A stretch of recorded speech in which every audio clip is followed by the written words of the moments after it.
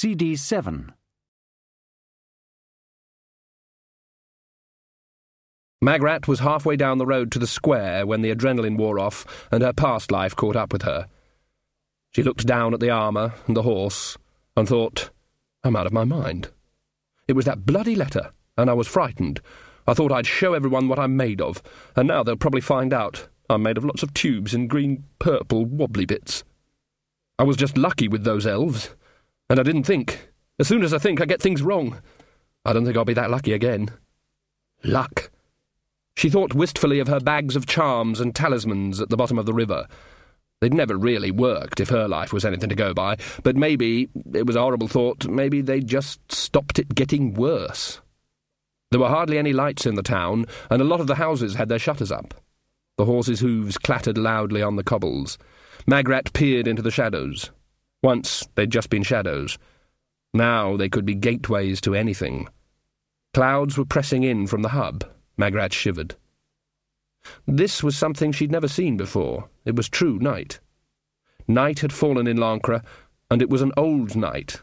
It was not the simple absence of day patrolled by the moon and stars, but an extension of something that had existed long before there was any light to define it by absence. It was unfolding itself from under tree roots and inside stones, crawling back across the land. Magrat's sack of what she considered to be essential props might be at the bottom of the river, but she had been a witch for more than 10 years, and she could feel the terror in the air. People remember badly, but societies remember well. The swarm remembers, encoding the information to slip it past the senses of the mind, passing it on from grandmother to grandchild in little bits of nonsense they won't bother to forget. Sometimes the truth keeps itself alive in devious ways despite the best efforts of the official keepers of information. Ancient fragments chimed together now in Magrat's head. Up the airy mountain, down the rushy glen, from ghosties and bogles and long-leggedy beasties. My mother said I never should, we dare not go a-hunting for fear, and things that go bump, play with the fairies in the wood. Magrat sat on the horse she didn't trust, and gripped the sword she didn't know how to use, while the ciphers crept out of memory and climbed into a shape. They steal cattle and babbies, they steal milk, they love music and steal away musicians. In fact, they steal everything. We'll never be as free as them, as beautiful as them, as clever as them, as light as them. We are animals. Chilly wind soughed in the forest beyond the town. It had always been a pleasant forest to walk in at night, but now, she knew, it would not be so again. The trees would have eyes. There would be distant laughter in the wind. What they take is everything. Magrat spurred the horse into a walk. Somewhere in the town a door slammed shut. And what they give you is fear. There was the sound of hammering from across the street. A man was nailing something on his door. He glanced around in terror, saw Magrat, and darted inside. What he had been nailing on the door was a horseshoe. Magrat tied the horse firmly to a tree and slid off its back. There was no reply to her knocking. Who was it who lived here? Carter the Weaver, wasn't it, or Weaver the Baker? "Open up, man! It's me, Magrat Garlick!" There was something white beside the doorstep. It turned out to be a bowl of cream. Again, Magrat thought of the cat Grebo, smelly, unreliable, cruel, and vindictive, but who purred nicely and had a bowl of milk every night. "Come on, open up!" After a while, the bolt slid back, and an eye was applied to a very narrow crack. "Yes? You're Carter the Baker, aren't you? I'm Weaver the Thatcher. And you know who I am? Miss Garlick? Come on, let me in. Are you alone, miss?" "Yes." The crack widened to a Magrat width. There was one candle alight in the room. Weaver backed away from Magrat until he was leaning awkwardly over the table. Magrat peered around him. The rest of the Weaver family were hiding under the table. 4 pairs of frightened eyes peered up at Magrat. "What's going on?" she said. Said Weaver. "Didn't recognise you in your flying hat, miss. I thought you were doing the entertainment. What's happened? Where is everyone? Where is my going-to-be husband?" Yes, it was probably the helmet. That's what Magrat decided afterwards. There are certain items, such as swords and wizards' hats and crowns and rings, which pick up something of the nature of their owners. Queen Inchi had probably never sewn a tapestry in her life, and undoubtedly had a temper shorter than a wet cowpat. The shortest unit of time in the multiverse, is the New York second, defined as the period of time between the traffic lights turning green and the cab behind you honking. It was better to think that something of her had rubbed off on the helmet and was being transmitted to Magrat like some kind of royal scalp disease. It was better to let Unchi take over. She grabbed Weaver by his collar. "If you say one more time," she said, "I'll chop your ears off. Miss, it's the lords and ladies, miss." "It really is the elves." "Miss," said Weaver, his eyes full of pleading, "don't say it. We heard them go down the street, dozens of them, and they've stolen old Thatcher's cow and Skindle's goat, and they broke down the door of—" "Why'd you put a bowl of milk out?" Magrat demanded. Weaver's mouth opened and shut a few times. Then he managed, "You see, my Eva said her granny always put a bowl of milk out for them, to keep them happy." "I see," said Magrat icily. "And the king?" "The king, miss," said Weaver, buying time. "The king," said Magrat. "Short man, runny eyes, ears that stick out a bit, unlike other ears in this vicinity, very shortly." Weaver's fingers wove around one another like tormented snakes. Well... He caught the look on Magrat's face and sagged. "We done the play," he said. "I told them, let's do the stick and bucket dance instead. But they were set on this play, and it all started all right, and then suddenly they were there. Hundreds of them. Everyone was running, and someone bashed into me, and I rolled into the stream, and then there was all this noise, and I saw Jason Ogg hitting 4 elves with the first thing he could get hold of." "Another elf?" "Right, and then I found Eva and the kids, and then lots of people were running like hell for home, and there were these gentry on horseback, and I could hear them laughing, and we got home, and Eva said to put a horseshoe on the door, and—" "What about the king?" "Dunno, miss. Last I remember he was laughing at Thatcher in his straw wig." "And Nanny Ogg and Granny Weatherwax? What happened to them?" "Dunno, miss. Don't remember seeing them. But there was people running everywhere." "And where was all this?" "Miss?" "Where did it happen?" said Magrat, trying to speak slowly and distinctly. "Up at the dancers, miss. You know, them old stones." Magrat let him go. "Oh, yes," she said. "Don't tell Magrat. Magrat's not to know about this sort of thing. The dancers, right?" "It wasn't us, miss. It was only make-believe." "Huh." She unbolted the door again. "Where are you going, miss?" said Weaver, who was not a competitor in the all-Lancre uptake stakes. "Where do you think?" "But, miss, you can't take iron." Magrat slammed the door. Then she kicked the bowl of milk so hard that it sprayed across the street. Jason Ogg crawled cautiously through the dripping bracken. There was a figure a few feet away. He hefted the stone in his hand. "Jason?" "Is that you, Weaver?" "No, it's me, Taylor." "Where's everyone else?" "Tinker and Baker found Carpenter just now. Have you seen Weaver?"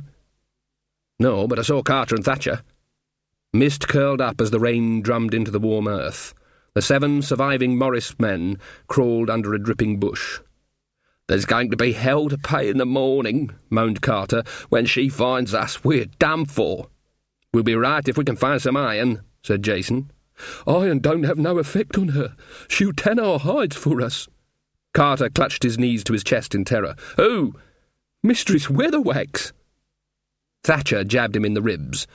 Water cascaded off the leaves above them and funneled down every neck. "Don't be so daft. You saw them things. What are you worrying about that old baggage for?" "She'll tan our hides for us right enough. 'Twas all our fault, she'll say." "I just hope she gets a chance," muttered Tinker. "We are," said Thatcher, "between a rock and a hard place." "No, we ain't," sobbed Carter. "I've been there. That's the gorge just above Badass. We ain't there. I wish we was there. We're under this bush, and they'll be looking for us, and so shall she." "What happened when we was doing the entertain—" Carpenter began. "I ain't asking that question right now," said Jason. "The question I'm asking right now is, how do we get home tonight?" "She'll be waiting for us," Carter wailed. There was a tinkle in the darkness. "What have you got there?" said Jason. "It's the prop sack," said Carter. "You said as how it was my job to look after the prop sack. You dragged that all the way down here? I ain't about to get into more trouble because of losing the prop sack." Carter started to shiver. "If we gets back home," said Jason, "I'm going to talk to our mam about getting you some of these new dried frog pills." He pulled the sack towards him and undid the top. "There's our bells in here," he said, "and the sticks. And who told you to pack the accordion?" "Well, I thought we might want to do the stick and—" "No one's ever to do the stick and bucket." There was a laugh away on the rain-soaked hill, and a crackling in the bracken. Jason suddenly felt the focus of attention. "They're out there," said Carter. "And we ain't got any weapons," said Tinker. A set of heavy brass bells hit him in the chest. "Shut up," said Jason, "and put your bells on. Carter, they're waiting for us." "I'll say this just once," said Jason. "After tonight, no one's ever to talk about the stick and bucket dance ever again. All right?" The Lancre Morris men faced one another, rain plastering their clothes to their bodies. Carter, tears of terror mingling with makeup and the rain, squeezed the accordion. There was the long drawn-out chord that by law must precede all folk music to give bystanders time to get away. Jason held up his hand and counted his fingers.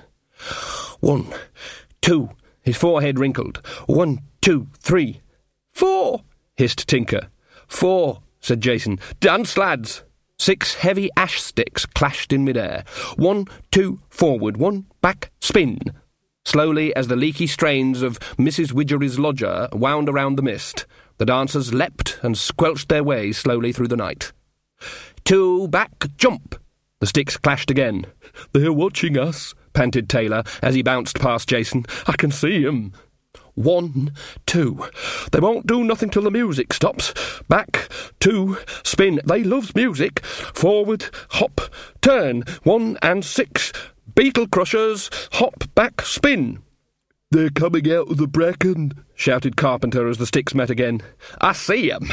2, 3, forward, turn. Carter, back, spin. You do a double. 2, back, wandering Angus down the middle." "I'm losing it, Jason." "Play. 2, 3, spin. They're all around us." "Dance." "They're watching us. They're closing in."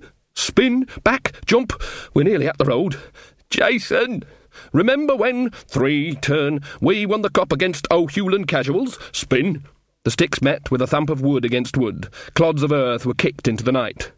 "Jason, you don't mean—" "Back, 2, do it." Carter's getting 1, 2, out of wind. 2, spin. "The accordion's melting, Jason," sobbed Carter. 1, 2, forward, bean setting. The accordion wheezed. The elves pressed in. Out of the corner of his eye, Jason saw a dozen grinning, fascinated faces. "Jason!" 1, 2, Carter into the middle. 1, 2, spin. 7 pairs of boots thudded down. "Jason!" 1, 2, spin. Ready? 1, 2, back, back. 1, 2, turn, kill, and back. 1, 2. The inn was a wreck. The elves had stripped it of everything edible and rolled out every barrel, although a couple of rogue cheeses in the cellar had put up quite a fight. The table had collapsed. Lobster claws and candlesticks lay among the ruined meal. Nothing moved. Then someone sneezed, and some soot fell into the empty grate, followed by Nanny Ogg, and eventually by the small, black and irate figure of Casanunda. "Look," said Nanny, looking around the debris. "This really is the pips." "You should have let me fight them." "Oh, there were too many of them, my lad." Casanunda threw his sword on the floor in disgust. "We were just getting to know one another properly, and 50 elves burst into the place. Damn! This kind of thing happens to me all the time." "That's the best thing about black. It doesn't show the soot," said Nanny Ogg vaguely, dusting herself off. "They managed it then. Esme was right. Wonder where she is. Oh well, come on." "Where are we going?" said the dwarf. "Down to my cottage." "Ah!" "To get my broomstick," said Nanny Ogg firmly. "I ain't having the Queen of the Fairies ruling my children, so we'd better get some help. This has gone too far." "We could go up into the mountains," said Casanunda as they crept down the stairs. "There's thousands of dwarfs up there." "No," said Nanny Ogg. "Esme won't thank me for this, but I'm the one who has to wave the bag of sweets when she overreaches herself. And I'm thinking about someone who really hates the Queen." "You won't find anyone who hates her worse than dwarfs do," said Casanunda. "Oh, you will," said Nanny Ogg, "if you knows where to look." The elves had been into Nanny Ogg's cottage, too. There weren't 2 pieces of furniture left whole. "What they don't take, they smash," said Nanny Ogg. She stirred the debris with her foot. Glass tinkled. "That vase was a present from Esme," she said, to the unfeeling world in general. "Never liked it much." "Why did they do it?" said Casanunda, looking around.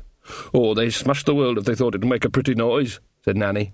She stepped outside again and felt around under the eaves of the low thatched roof and pulled out her broomstick with a small grunt of triumph. "I always shove it up there," she said, "otherwise the kids nick it and go joy-riding. You ride behind me, and I say this against my better judgment." Casanunda shuddered.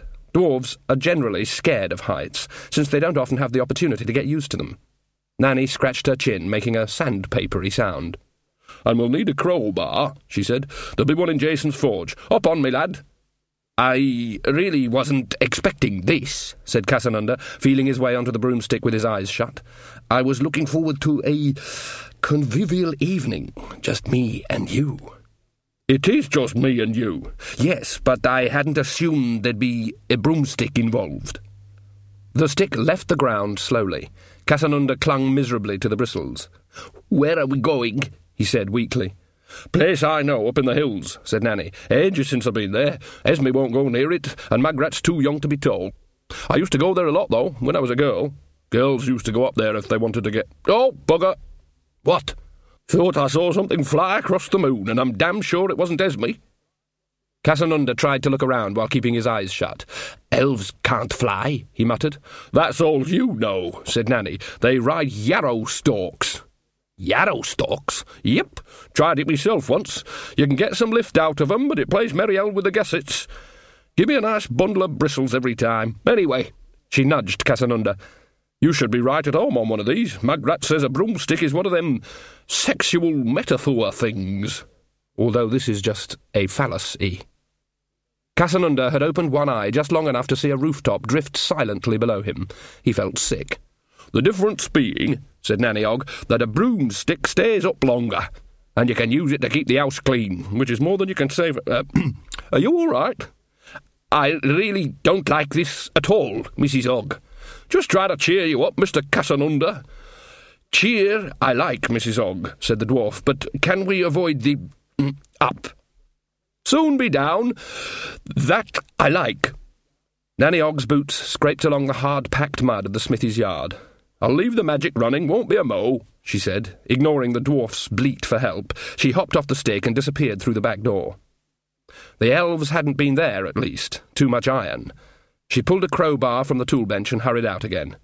"You can hold this," she said to Casanunda. She hesitated. "Can't have too much luck, can we?" she said, and scurried back into the forge. This time she was out again much faster, slipping something into her pocket. "Ready?" she said. "No. Then let's go, and keep a look-out. With your eyes open." "I'm looking for elves," said Casanunda, as the stick rose into the moonlight. "Could be. It wasn't Esme, and the only other one ever flying around here is Mr. Ixolite the Banshee, and he's very good about slipping us a note under the door when he's going to be about. For air traffic control, see?" Most of the town was dark. The moonlight made a black and silver checkerwork across the country. After a while, Casanunda began to feel better about things. The motion of the broomstick was actually quite soothing. "Carried lots of passengers, have you?" he said. "On and off, yes," said Nanny. Casanunda appeared to be thinking about things, and then he said in a voice dripping with scientific inquiry, "Tell me, has anyone ever tried to make—" "No," said Nanny Ogg firmly. "You'd fall off." "You don't know what I was going to ask." "Bet you $50. They flew in silence for a couple of minutes, and then Casanunda tapped Nanny Ogg on the shoulder. "Elves at 3 o'clock. "That's all right, then. That's hours away." "I mean, they're over there."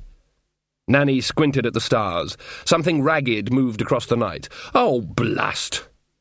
"Can't you outfly them?" "Nope. They can put a girdle round the world in 40 minutes. "Why, it's not that fat," said Casanunda, who was feeling in the mood for a handful of dried frog pills. "I mean, they're fast. We can't outrun 'em even if we lost some weight." "I think I'm losing a tiny bit," said Casanunda, as the broomstick dived towards the trees. Leaves scraped on Nanny Ogg's boots. Moonlight glinted briefly off ash-blonde hair away to her left. Bugger, bugger, bugger. 3 elves were keeping station with the broomstick. That was the thing about elves, they chased you till you dropped, until your blood was curdling with dread. If a dwarf wanted you dead, on the other hand, they'd simply cut you in half with an axe first chance they got. But that was because dwarfs were a lot nicer than elves. "They're gaining on us," said Casanunda. "Got the crowbar?" "Yes." "Right." The broomstick zigzagged over the silent forest. One of the elves drew its sword and swung down, knocked them down into the trees, leave them alive as long as possible. The broomstick went into reverse. Nanny Ogg's head and legs went forward so that partly she was sitting on her hands, but mainly she was sitting on nothing. The elf swooped towards her, laughing. Casanunda stuck out the crowbar. There was a sound very like doing. The broomstick jerked ahead again, dumping Nanny Ogg in Casanunda's lap. "Sorry." "Don't mention it. In fact, do it again, if you like." "Get him, did you?" "Took his breath away." "Good. Where's the others?" "Can't see them." Casanunda grinned madly. "We showed them, eh?" Something went zip and stuck into Nanny Ogg's hat. "They know we've got iron," she said. "They won't come close again, they don't need to," she added bitterly. The broomstick swerved around a tree and ploughed through some bracken. Then it swung out onto an overgrown path. "They aren't following us any more," said Casanunda after a while. "We've frightened them off, yes." "Not us. They're nervy of going close to the Long Man. It's not their turf. Ooh, look at the state of this path. There's trees growing in it now. When I was a girl, you wouldn't find a blade of grass growing on the path." She smiled at a distant memory. "Very popular place on a summer night, the Long Man was." There was a change in the texture of the forest now. It was old even by the standards of Lancre forestry. Beards of moss hung from gnarled low branches. Ancient leaves crackled underfoot as the witch and the dwarf flew between the trees. Something heard them and crashed away through the thick undergrowth. By the sound of it, it was something with horns. Nanny let the broomstick glide to a halt.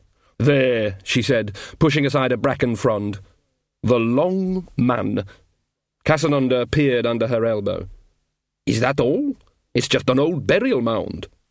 "3 old burial mounds," said Nanny. Casanunda took in the overgrown landscape. "Yes, I see them," he said. 2 round ones and a long one. Well?" "The first time I saw 'em from the air," said Nanny, "I nearly fell off the bloody broomstick for laughing."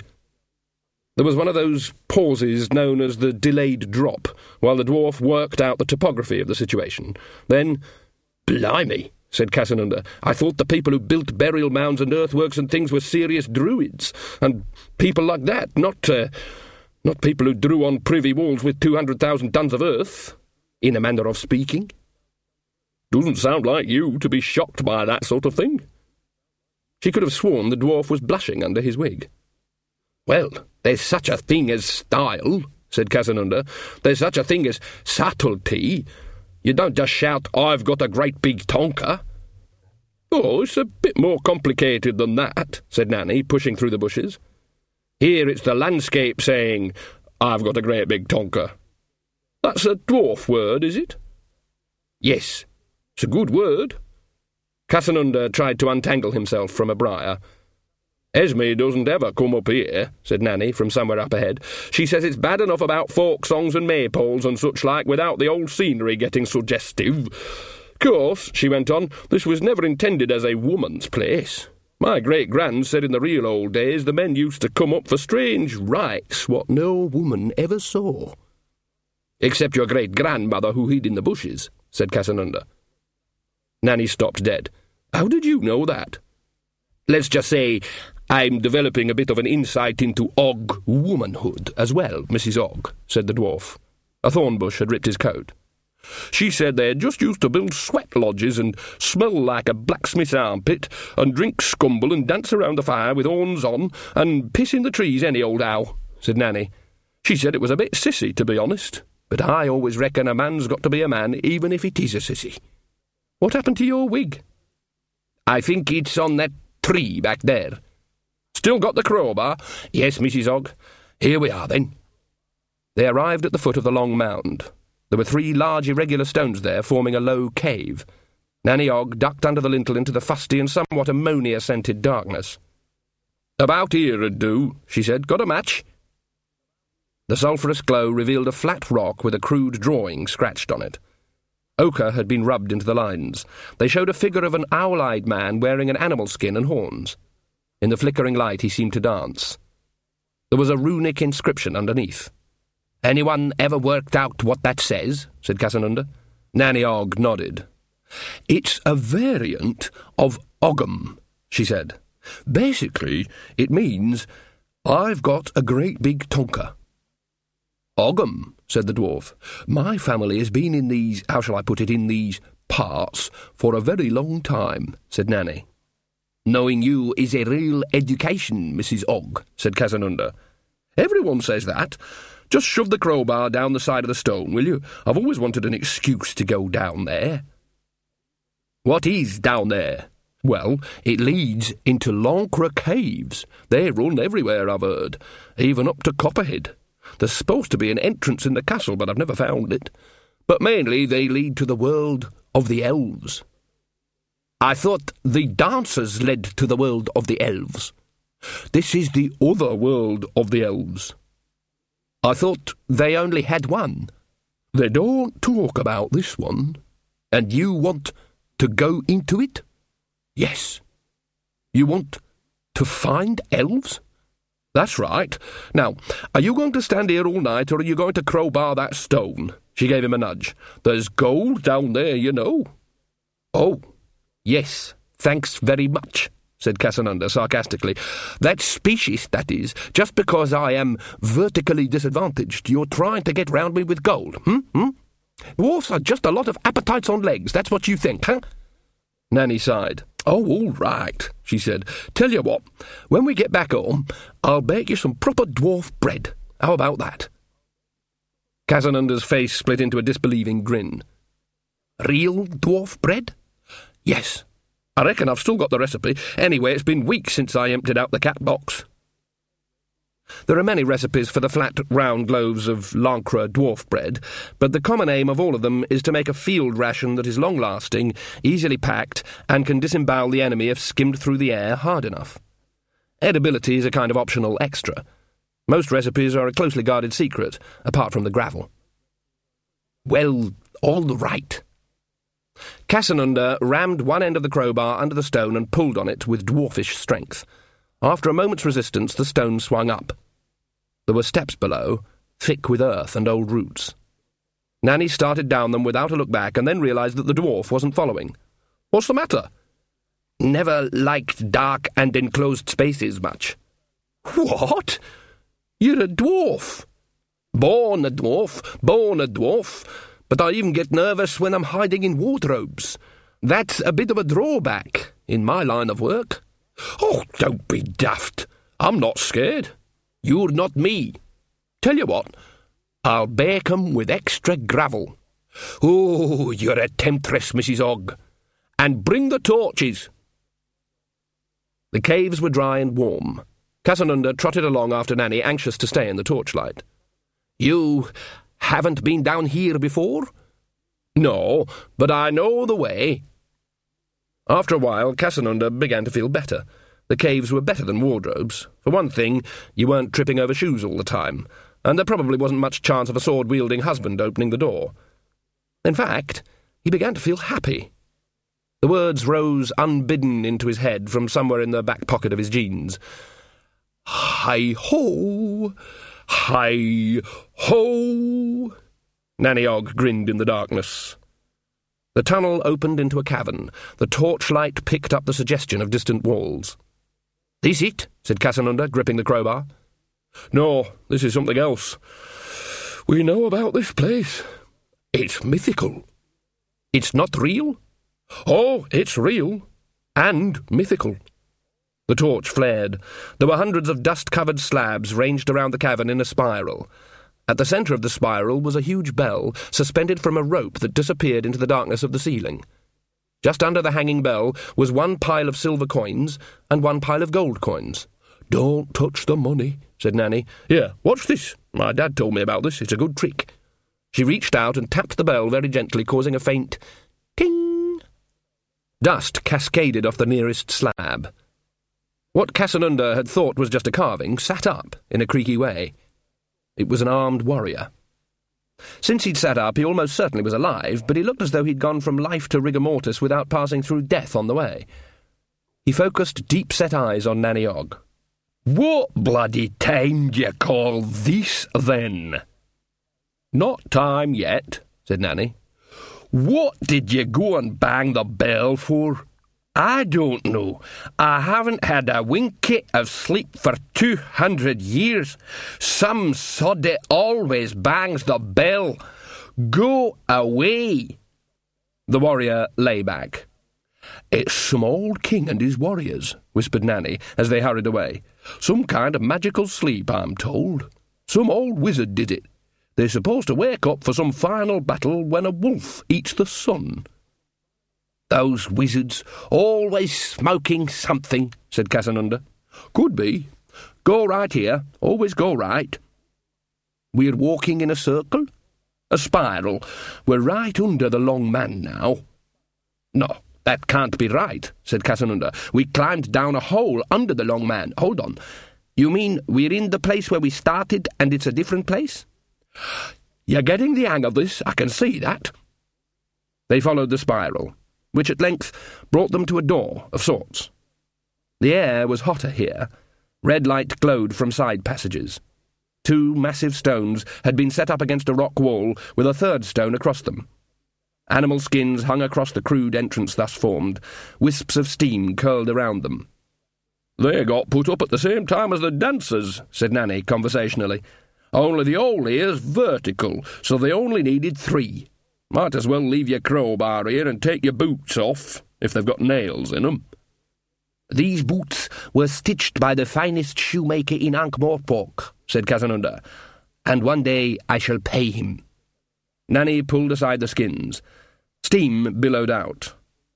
There was a darkness inside, thick and hot as treacle and smelling of a fox's locker room. As Casanunda followed Nanny Ogg, he sensed unseen figures in the reeking air and heard the silence of murmured conversations suddenly curtailed. At one point he thought he saw a bowl of red-hot stones, and then a shadowy hand moved across them and upturned a ladle, hiding them in steam. "This can't be inside the long man," he told himself. "That's an earthworks. This is a long tent of skins. They can't both be the same thing." He realized he was dripping with sweat. 2 torches became visible as the steam swirled, their light hardly more than a red tint to the darkness, but they were enough to show a huge, sprawled figure lying by another bowl of hot stones. It looked up. Antlers moved in the damp, clinging heat. "Ah, Mrs. Ogg." The voice was like chocolate. "Your lordship," said Nanny. "I suppose it is too much to expect you to kneel?"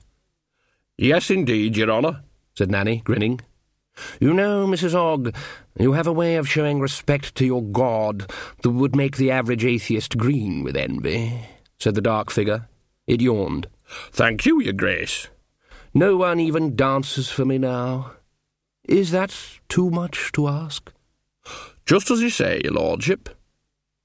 "You witches don't believe in me any more?" "Right again, your hornishness."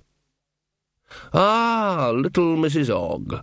And how, having got in here, do you possibly think you are going to get out?" said the slumped one. "Because I have iron," said Nanny, her voice suddenly sharp. "Of course you have not, little Mrs. Ogg. No iron can enter this realm." "I have the iron that goes everywhere," said Nanny. She took her hand out of her apron pocket and held up a horseshoe. Casanunda heard scuffles around him as the hidden elves fought to get out of the way. More steam hissed up as a brazier of hot stones was overturned. "Take it away."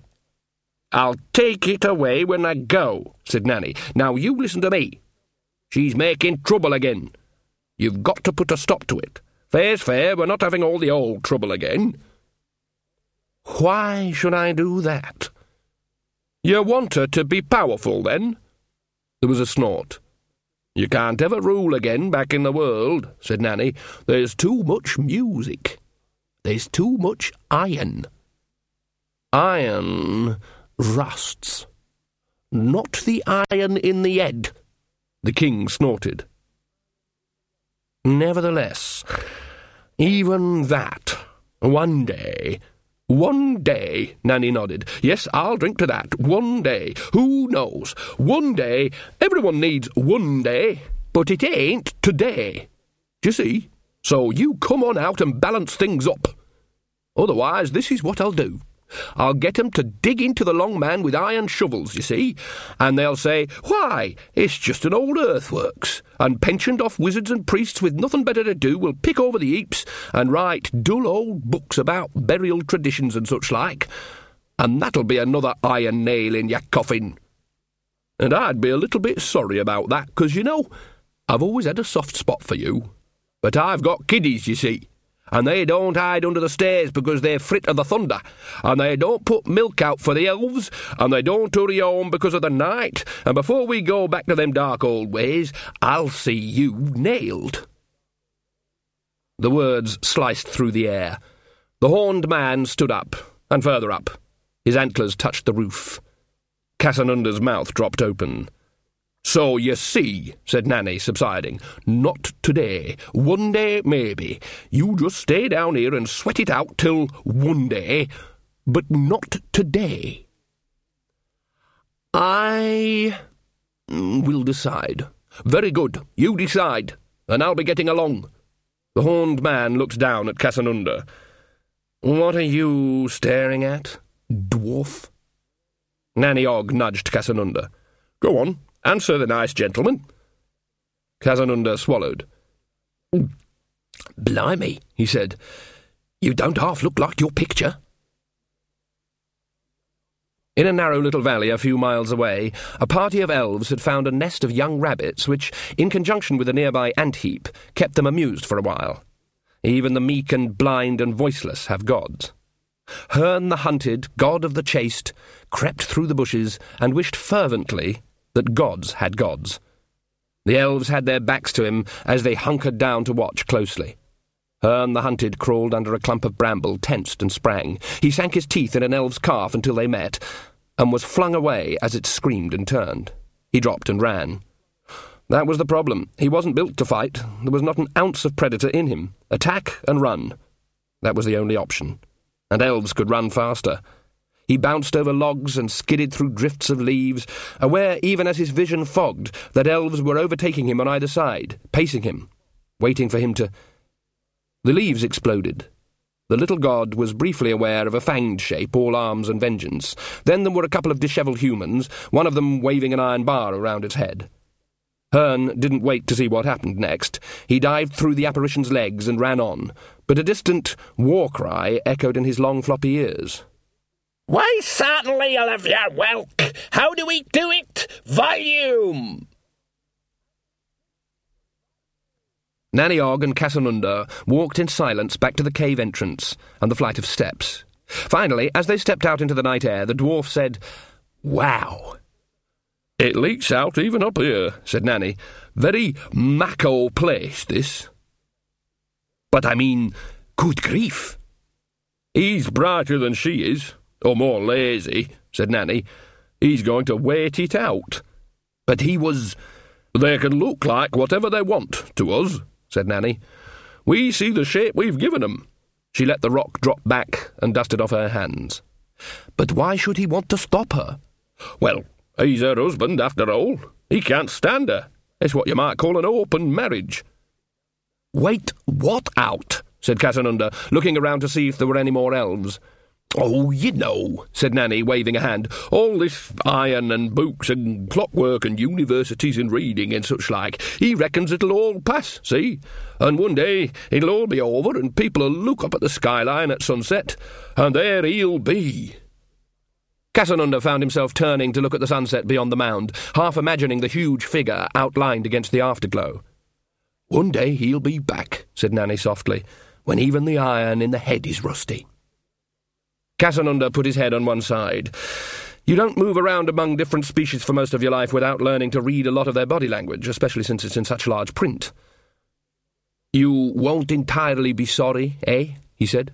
Me? I don't want 'em back. They're untrustworthy and cruel and arrogant parasites, and we don't need 'em one bit. Bet you $50? Nanny was suddenly flustered. Don't you look at me like that. Esme's right. Of course she's right. We don't want elves any more. Stands to reason. Esme's the short one, is she? Oh, no. Esme's the tall one with the nose. You know her. Right, yes. The short one is Magrat. She's a kind-hearted soul and a bit soft, wears flowers in her hair and believes in songs. I reckon she'd be off dancing with the elves quick as a wink, More doubts were entering Magrat's life. They concerned crossbows, for one thing. A crossbow is a very useful and usable weapon designed for speed and convenience and deadliness in the hands of the inexperienced, like a faster version of an out-of-code TV dinner. But it is designed to be used once, by someone who has somewhere safe to duck while they reload. Otherwise it's just so much metal and wood with a piece of string on it. Then there was the sword. Despite Sean's misgivings, Magrat did in theory know what you did with a sword. You tried to stick it into the enemy by a vigorous arm motion, and the enemy tried to stop you. She was a little uncertain about what happened next. She hoped you were allowed another go. She was also having doubts about her armour. The helmet and the breastplate were okay, but the rest of it was chainmail. And as Sean Og knew, chainmail from the point of view of an arrow can be thought of as a series of loosely connected holes. The rage was still there, the pure fury still gripped her at the core, but there was no getting away from the fact that the heart it gripped was surrounded by the rest of Magrat Garlick, spinster of this parish and likely to remain so. There were no elves visible in the town, but she could see where they had been. Doors hung off their hinges. The place looked as though it had been visited by Genghis Khan. Hence the term wholesale destruction. Now she was on the track that led to the stones. It was wider than it had been. The horses and carriages had churned it on the way up, and the fleeing people had turned it into a mire on the way down. She knew she was being watched, and it almost came as a relief when 3 elves stepped out from under the trees before she'd even lost sight of the castle. The middle one grinned. "Good evening, girl," it said. "My name is Lord Lankin, and you will curtsy when you talk to me." The tone suggested that there was absolutely no possibility that she would disobey. She felt her muscles strain to comply. Queen Unchi wouldn't have obeyed. "I happen to be practically the Queen," she said. It was the first time she'd looked an elf in the face when she was in any condition to notice details. This one was currently wearing high cheekbones and hair tied in a ponytail. It wore odds and ends of rags and lace and fur, confident in the knowledge that anything would look good on an elf. It wrinkled its perfect nose at her. "There is only one queen in Lancre," it said, "and you are most definitely not her." Magrat tried to concentrate. "Where is she, then?" she said. The other 2 raised their bows. "You are looking for the queen? Then we will take you to her," Lankin stated. "And, lady, should you be inclined to make use of that nasty iron bow, there are more archers hidden in the trees." There was indeed a rustling in the trees on one side of the track, but it was followed by a thump. The elves looked disconcerted. "Get out of my way," said Magrat. "I think you have a very wrong idea," said the elf. Its smile widened, but vanished when there was another sylvan crash from the other side of the track. "We felt you coming all the way up the track," said the elf. "The brave girl off to rescue her lover. Oh, the romance. Take her." A shadow rose up behind the 2 armed elves, took a head in either hand and banged them together. The shadow stepped forward over their bodies, and as Lankin turned, caught it with one round-arm punch that picked it up and slammed it into a tree. Magrat drew her sword. Whatever this was, it looked worse than elves. It was muddy and hairy, and almost troll-like in its build, and it reached out for the bridle with an arm that seemed to extend forever. She raised the sword. "Ook."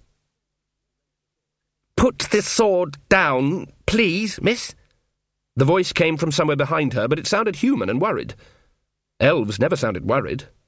"Who are you?" she said, without turning round. The monster in front of her gave her a big yellow-toothed grin. I'm Ponder Stibbons, a wizard, and he's a wizard too. He's got no clothes on.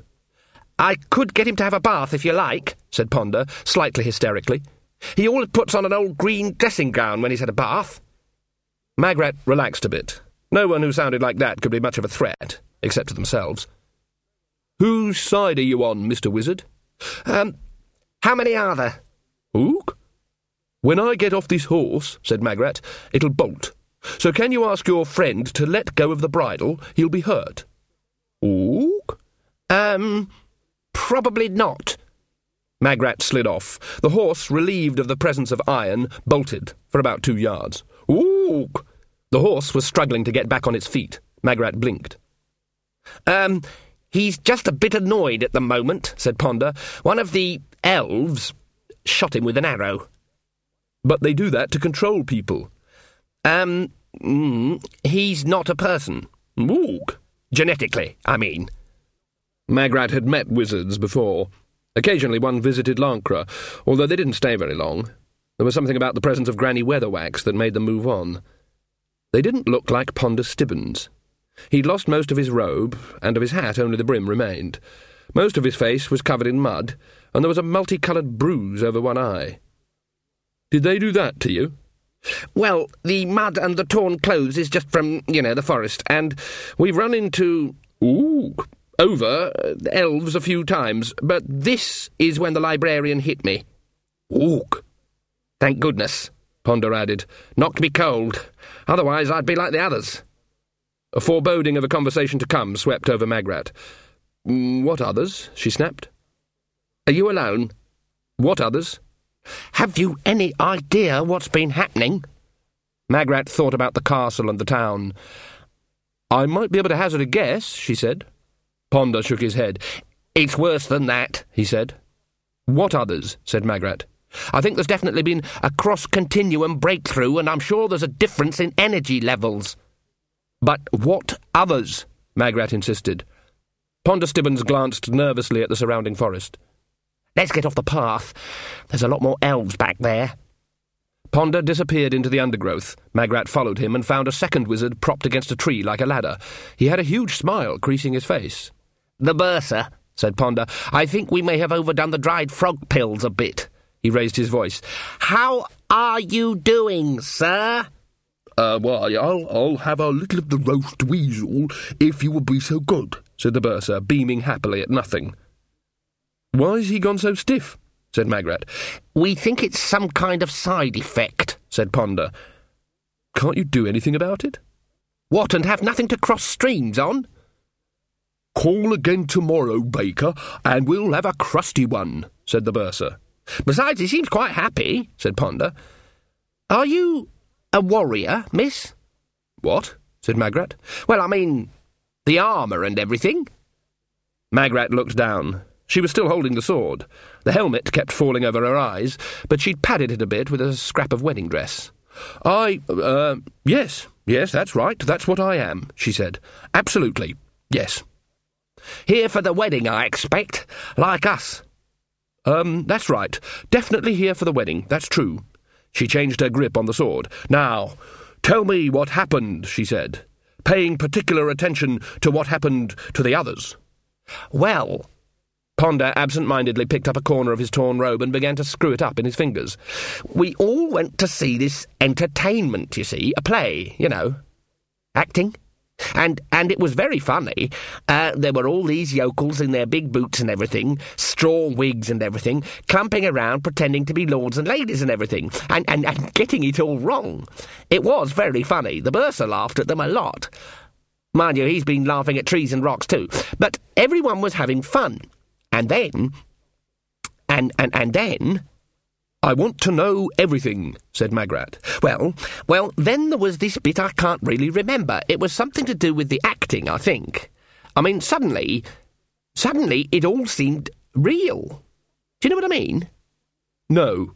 There was this chap with a red nose and bandy legs, and he was playing the Queen of the Fairies or something, and suddenly he was still him, but everything felt... everything around me just vanished. There were just the actors, and there was this hill, I mean, they must have been good, because I really believed... I think at some point I remember someone asking us to clap our hands, and everyone was looking very strange, and there was this singing, and it was wonderful, and... Ooh. Oh, and then the librarian hit me, said Ponder simply. Why? Best if he tells us in his own words, said Ponder.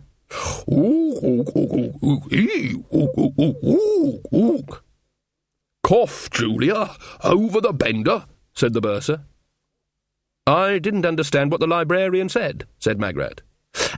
We were all present at an interdimensional rip, said Ponder, caused by belief. The play was the last little thing that opened it up. There must have been a very delicate area of instability very close. It's hard to describe, but if you had a rubber sheet and some lead weights, I could demonstrate. You're trying to tell me those things exist because people believe in them? Oh, no. I imagine they exist anyway. They're here because people believe in them here. Ooh. He ran off with us. They shot an arrow at him. But it just made him itch. Normally he's as gentle as a lamb. Really, he is. But he can't abide elves. They smell wrong to him. The librarian flared his nostrils. Magrat didn't know much about jungles, but she thought about apes in the trees, smelling the rank of the tiger. Apes never admired the sleek of the fur and the burn of the eye, because they were too well aware of the teeth of the mouth. Yes, she said, I expect they would.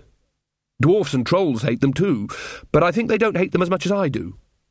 You can't fight them all, said Ponder. They're swarming like bees up there. There's flying ones too. The librarian says they made people get fallen trees and things, and push those, those stones down. There were some stones on the hill. They attacked them. Don't know why. Did you see any witches at the entertainment? Said Magrat. Witches, muttered Ponder. You couldn't have missed them, said Magrat. There'd be a thin one glaring at everything and a small fat one cracking nuts and laughing a lot. And they'd be talking to each other very loudly, and they'd both have tall, pointy hats. Can't say I noticed them, said Ponder. Then they couldn't have been there, said Magrat. Being noticed is what being a witch is all about. She was about to add that she'd never been good at it, but didn't. Instead, she said, I'm going on up there. You'll need an army, miss. I mean, you'd have been in trouble just now if the librarian hadn't been up in the trees. But I haven't got an army, so I'm going to have to try by myself, aren't I? This time Magrat managed to spur the horse into a gallop. Ponder watched her go. Folk songs have got a lot to answer for, he said to the night air. Ooh. She's going to get utterly killed. Ooh. Hello, Mr. Flowerpot. 2 pints of eels, if you would be so good. Of course it could be her destiny, or one of those sort of things. Ooh. Millennium, hand and shrimp. Ponder Stibbons looked embarrassed. Anyone want to follow her? Ooh. Whoops, there he goes with his big clock. Was that a yes? Ooh. Not yours, his. Flobbly-wobbly, here comes our jelly. I think that probably counts as a yes, said Ponder reluctantly. Ooh. I've got a lovely new vest. But look, said Ponder, the graveyards are full of people who rushed in bravely but unwisely. Ooh. What did he say? Said the bursar, passing briefly through reality on his way somewhere else. I think he said, sooner or later the graveyards are full of everybody, said Ponder. Oh, blast. Come on. Yes, indeedy, said the bursar. Hands up the mittens, Mr. Bosun. Oh, shut up. Magrat dismounted and let the horse go. She knew she was near the dancers now. Coloured light flickered in the sky. She wished she could go home. The air was colder here, far too cold for a midsummer night. As she plodded onward, flakes of snow swirled in the breeze and turned to rain. Ridcully materialised inside the castle, and then clung onto a pillar for support until he got his breath back. Transmigration always made blue spots appear in front of his eyes. No one noticed him. The castle was in turmoil. Not everyone had run home. Armies had marched across Lancre many times over the last few thousand years, and the recollection of the castle's thick, safe walls had been practically engraved in folk memory. Run to the castle! And now it held most of the little country's population. Ridcully blinked. People were milling around and being harangued by a small young man in loose-fitting chainmail and one arm in a sling, who seemed to be the only person with any grip on things. When he was certain he could walk straight, Ridcully headed towards him. "What's going on, young—" he began, and then stopped. Sean Ogg looked around. "The scheming minx," said Ridcully to the air in general. "Oh, go back and get it then," she said, "and I fell right for it. Even if I could cut the mustard again, I don't know where we were." "Sir," said Sean. Ridcully shook himself. "What's happening?" he said. "I don't know," said Sean, who was almost in tears. "I think we're being attacked by elves. Nothing anyone's telling me is making any sense. Somehow they arrived during the entertainment or something." Ridcully looked around at the frightened, bewildered people. "And Miss Magrat's gone out to fight them. Alone." Ridcully looked perplexed. "Who's Miss Magrat?" "She's going to be queen. The bride. You know, Magrat Garlick." Ridcully's mind could digest one fact at a time. What's she gone out for?" "They captured the king." "Did you know they've got Esme Weatherwax as well?" "What, Granny Weatherwax?" "I came back to rescue her," said Ridcully, and then realised this sounded either nonsense or cowardly. Sean was too upset to notice. "I just hope they're not collecting witches," he said. "They'll need our mum to get the complete set." "They ain't got me, then," said Nanny Ogg behind him. "Mum, how'd you get in?" "Broomstick. You'd better get some people with bows up on the roof. I came down that way, so can others." "What are we going to do, Mum?" "There's bands of elves all over the place," said Nanny, "and there's a big glow over the dancers." "We must attack them," shouted Casanunda. "Give 'em a taste of cold steel." "Good man, that dwarf," said Ridcully. "That's right. I'll get my crossbow." "There's too many of 'em," said Nanny flatly. "Granny and Miss Magrat are out there, Mum," said Sean. "Miss Magrat came over all strange and put on armour, and went out to fight, all of them." "But the hills are crawling with elves," said Nanny. "It's a double helping of hell with extra devils. Certain death." It's certain death anyway," said Ridcully. "That's the thing about death. Certainty." "We'd have no chance at all," said Nanny. "Actually, we'd have one chance," said Ridcully. "I don't understand all this innu stuff, but from what young Stibbons says, it means that everything has to happen somewhere, do you see? So that means it could happen here, even if it's 1,000,000 to 1 chance, ma'am." "That's all very well," said Nanny. "But what you're saying is, for every Mr. Ridcully that survives tonight's work, 999,999 are going to get killed?" "Yes, but I'm not bothered about those other buggers," said Ridcully. "They can look after themselves. Serve 'em right for not inviting me to their weddings." "What?" Nothing." Sean was hopping from one foot to the other. "We ought to be fighting 'em, Mum." "Look at everyone," said Nanny. "They're dog-tired and wet and confused. That's not an army." Mum. "What?" "I'll psych 'em up, Mum. That's what you have to do before troops go into battle, Mum. I read about that in books. You can take a rabble of thingy and make the right kind of speech and psych them up and turn them into a terrible fighting force, Mum." "They look terrible anyway." "I mean, terrible like fierce, Mum." Nanny Ogg looked at the 100 or so Lancre subjects. The thought of them managing to fight anyone at all took some getting used to. "You been studying this, Sean?" she inquired. "I've got 5 years' worth of bows and ammo, Mum," said Sean reproachfully. "Well, give it a try, then, if you think it'll work." Trembling with excitement, Sean climbed onto a table, drew his sword with his good hand, and banged it on planks until people were silent. He made a speech. He pointed out that their king had been captured, and their prospective queen had gone out to save him. He pointed out their responsibility as loyal subjects. He pointed out that other people currently not here but at home hiding under the bed would, after the glorious victory, wish they'd been there too instead of under the aforesaid bed, which they were hiding under. You know, the bed he'd just mentioned. In fact, it was better that there were so few here to face the enemy, because that meant that there would be a higher percentage of honour per surviving head. He used the word glory 3 times. He said that in times to come, people would look back on this day, whatever the date was, and proudly show their scars, at least those who'd survived would show their scars, and be very proud, and probably have drink sport for them. He advised people to imitate the action of the Lancre reciprocating fox, and stiffen some sinews while leaving them flexible enough so they could move their arms and legs. In fact, probably it'd be better to relax them a bit now and stiffen them properly when the time came. He suggested that Lancre expected everyone to do their duty. And, please. The silence that followed was broken by Nanny Ogg, who said, "They're probably considering it a bit, Sean. Why don't you take Mr. Wizard here up to his room and help him with his crossbow?" She nodded meaningfully in the direction of the stairs. Sean wavered, but not for long. He'd seen the glint in his mother's eyes. When he'd gone, Nanny climbed up on the same table. "Well," she said, "it's like this. If you go out there, you may have to face elves. But if you stops here, you definitely have to face me. Now, elves is worse than me, I'll admit, but I'm persistent." Weaver put up a tentative hand. "Please, Mrs. Ogg." "Yes, Weaver?"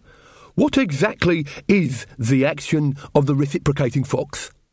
Nanny scratched her ear.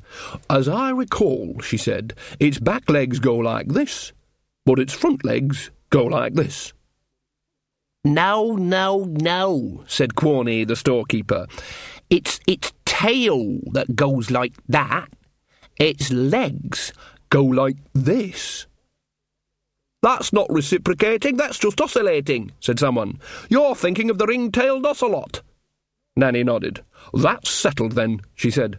"Hold on, I'm not sure." "Yes, Mr. Quarney?" "Oh, well, good," said Nanny, as Sean reappeared. "They was just saying, our Sean, how they was swayed by your speech. Really psyched up. Kya! They're ready to follow you into the jaws of hell itself, I expect," said Nanny. Someone put up their hand. "Are you coming too, Mrs. Ogg?" I'll just stroll along behind," said Nanny. "Oh, well, maybe as far as the jaws of hell, then." "Amazing," said Casanunda to Nanny, as the crowd filed reluctantly towards the armoury. "You just got to know how to deal with people." "They'll follow where an Ogg leads." "Not exactly," said Nanny. "But if they know what's good for 'em, they'll go where an Ogg follows." Magrat stepped out from under the trees, and the moorland lay ahead of her. A whirlpool of cloud swirled over the dancers, or at least over the place where the dancers had been. She could make out 1 or 2 stones by the flickering light, lying on their side or rolled down the slope of the hill. The hill itself glowed. Something was wrong with the landscape. It curved where it shouldn't curve. Distances weren't right. Magrat remembered a woodcut shoved in as a place marker in one of her old books. It showed the face of an old crone, but if you stared at it, you saw it was also the head of a young woman. A nose became a neck, an eyebrow became a necklace. The images seesawed back and forth, and like everyone else, she'd squinted herself silly trying to see them both at the same time. The landscape was doing pretty much the same thing. What was a hill was also, at the same time, a vast snowbound panorama. Lancre and the land of the elves were trying to occupy the same space. The intrusive country wasn't having it all its own way. Lancre was fighting back. There was a circle of tents just on the cusp of the warring landscapes, like a beachhead on an alien shore. They were brightly coloured. Everything about the elves was beautiful, until the image tilted and you saw it from the other side. Something was happening. Several elves were on horseback, and more horses were being led between the tents. It looked as though they were breaking camp. The Queen sat on a makeshift throne in her tent. She sat with her elbow resting on one arm of the throne and her fingers curling pensively around her mouth. There were other elves seated in a semicircle, except that seated was a barely satisfactory word. They lounged. Elves could make themselves at home on a wire. And here there was more lace and velvet and fewer feathers. Although it was hard to know if it meant that these were aristocrats, elves seemed to wear whatever they felt like wearing, confident of looking absolutely stunning. The monks of Cool, whose tiny and exclusive monastery is hidden in a really cool and laid-back valley in the lower Ramtops, have a passing-out test for a novice. He is taken into a room full of all types of clothing and asked, "Yo, my son, which of these is the most stylish thing to wear?" And the correct answer is, "Hey, whatever I select." Cool, but not necessarily up to date. Every one of them watched the Queen and was a mirror of her moods. When she smiled, they smiled. When she said something she thought was amusing, they laughed. Currently the object of her attention was Granny Weatherwax. "What is happening, old woman?" she said. "It ain't easy, is it?" said Granny. "Thought it would be easy, didn't you? You've done some magic, haven't you? Something is fighting us." "No magic," said Granny. "No magic at all. It's just that you've been away too long. Things change. The land belongs to humans now." "That can't be the case," said the Queen. "Humans take, they plough with iron, they ravage the land." "Some do, I'll grant you that. Others put back more than they take. They put back love. They've got soil in their bones. They tell the land what it is. That's what humans are for. Without humans, Lancre would just be a bit of ground with green bits on it. They wouldn't even know they're trees. We're all down here together, madam. Us and the land. It's not just land anymore, it's a country. It's like a horse that's been broken and shod, or a dog that's been tamed. Every time people put a plough in the soil or planted a seed, they took the land further away from you," said Granny. "Things change." Verence sat beside the Queen. His pupils were tiny pinpoints. He smiled faintly, permanently, in a way very reminiscent of the bursar. "Ah, but when we are married," said the Queen, "the land must accept me, by your own rules. I know how it works. There's more to being a king than wearing a crown. The king and the land are one, the king and the queen are one. And I shall be queen." She smiled at Granny. There was an elf on either side of her, and, Granny knew, at least one behind her. Elves were not given to introspection. If she moved without permission, she'd die. "What you shall be is something I have yet to decide," said the Queen. End of CD 7.